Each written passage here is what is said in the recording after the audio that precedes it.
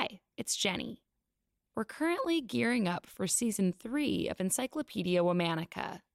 In the meantime, we're mixing things up, bringing back some of our favorite episodes in mini, week-longish themes. Our current theme is storytellers. Stay tuned for a brand new season coming in September. Thanks for listening. This month of Encyclopedia Womannica is brought to you by Macy's. In 1976, the U.S. government introduced Black History Month to honor the achievements and cultural richness of the African American community, something Macy's is passionate about throughout February and year-round. You can shop Black-owned businesses available at Macy's at macys.com/honors, and head to that link to find a range of charities that empower Black youth. It's just one way Macy's is committed to infusing inclusivity in everything they do.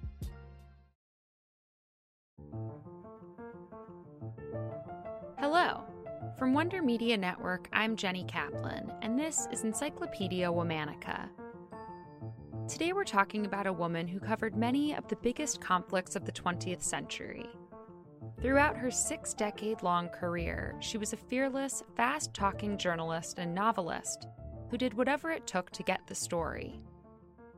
Her approach of centering everyday people rather than the elite provided a missing and much-needed take on the news. Let's talk about Martha Gellhorn. Martha Gellhorn was born in St. Louis, Missouri on November 8, 1908, to Edna and George Gellhorn.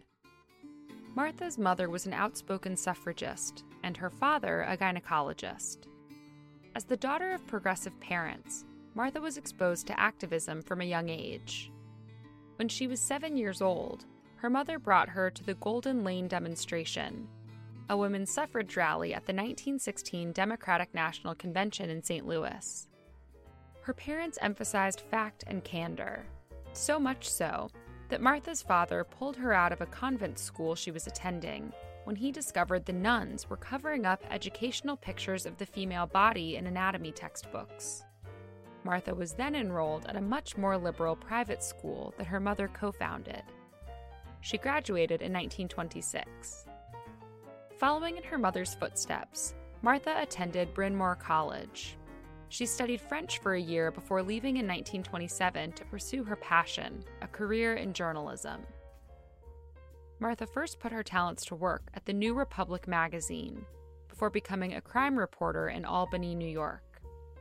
In 1930, Martha took her talents abroad. She secured a spot on the Holland American ship line destined for Europe by writing a brochure for the company. She traveled throughout the continent, working odd jobs here and there to finance her adventures. While in Paris, Martha met French philosopher Bertrand de Jouvenel. He was in the midst of a divorce, so the two never officially married, but they presented as husband and wife.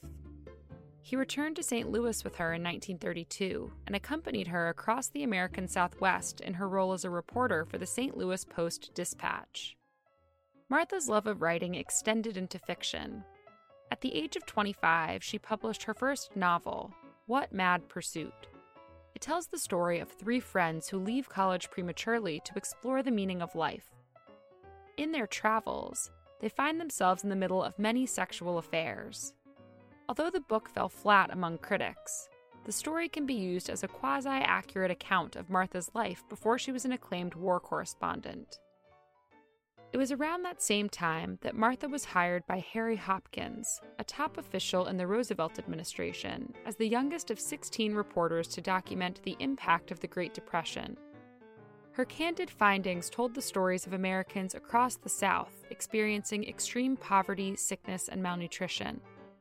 Martha's profound writing earned her an invitation to the White House from Eleanor Roosevelt.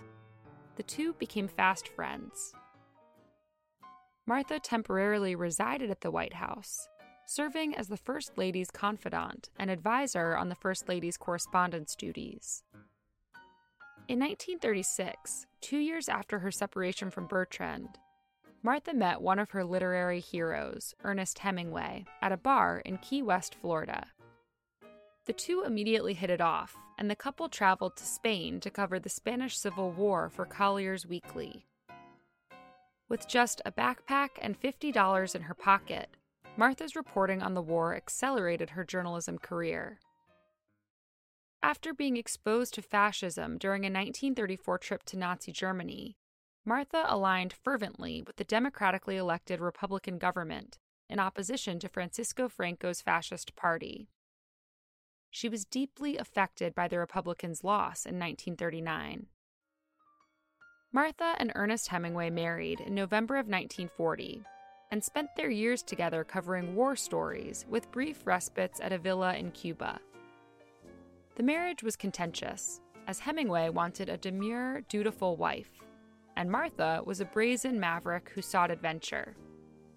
During their years together, Martha covered the rise of Hitler, Russia's war against Finland, the German bombing of London, and China's retreat from the Japanese invasion. Martha's journalism embodied her belief that journalism equaled truth and the truth would inspire people. She felt it her responsibility to limit her reporting to what she actually observed, and she was not going to miss out on any opportunity to witness history. In 1944, the Collier Weekly hired Hemingway alone to cover the arrival of American, British, and Canadian forces on the Normandy beaches on D-Day. Despite the snub, Martha hid in a hospital ship bathroom and impersonated a stretcher bearer in order to reach the action. She was the only woman to land on the beach that day. Martha's writing was distinctive. She wrote about how war affected the average soldier instead of profiling lieutenants and generals. One of her most notable pieces of journalism is Martha's first-hand account of the Allies' liberation of Dachau concentration camp prisoners. It was one of the most searing reports of the Nazi extermination camps. Martha and Hemingway's relationship was tumultuous. She left him in 1945 after a heated argument in a London hotel. She was the only one of his 4 wives to divorce him. Martha was determined that her status as Hemingway's wife should not receive more recognition than her journalistic accomplishments. She didn't want to be a footnote in his life, but rather the protagonist of her own. Following their split and the conclusion of World War II, Martha traveled around the world. She had decided she could no longer live in the U.S. because she viewed her native country as unnecessarily exerting domineering power over others. In 1949, Martha adopted a son from Italy who she named George Alexander Gellhorn. She raised George as a single mother, using the money she earned writing articles for various women's magazines.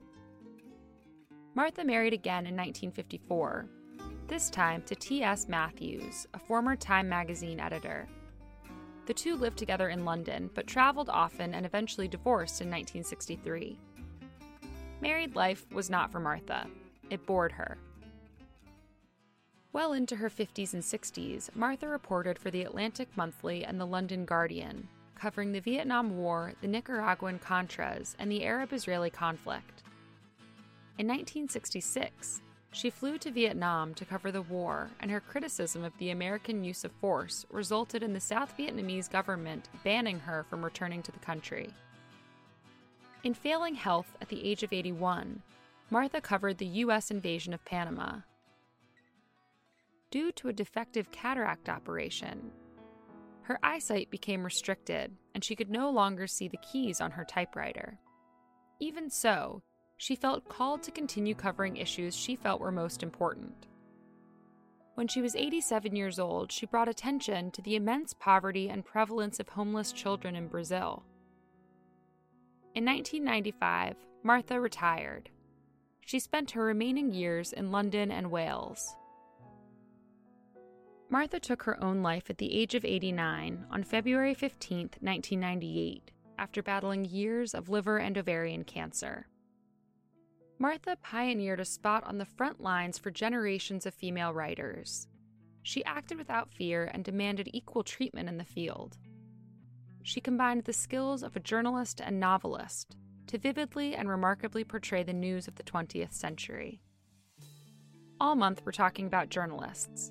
For more on why we're doing what we're doing, check out our newsletter, Womanica Weekly. Follow us on Facebook and Instagram at Encyclopedia Womanica. Special thanks to Liz Kaplan, my favorite sister and co-creator. Talk to you tomorrow.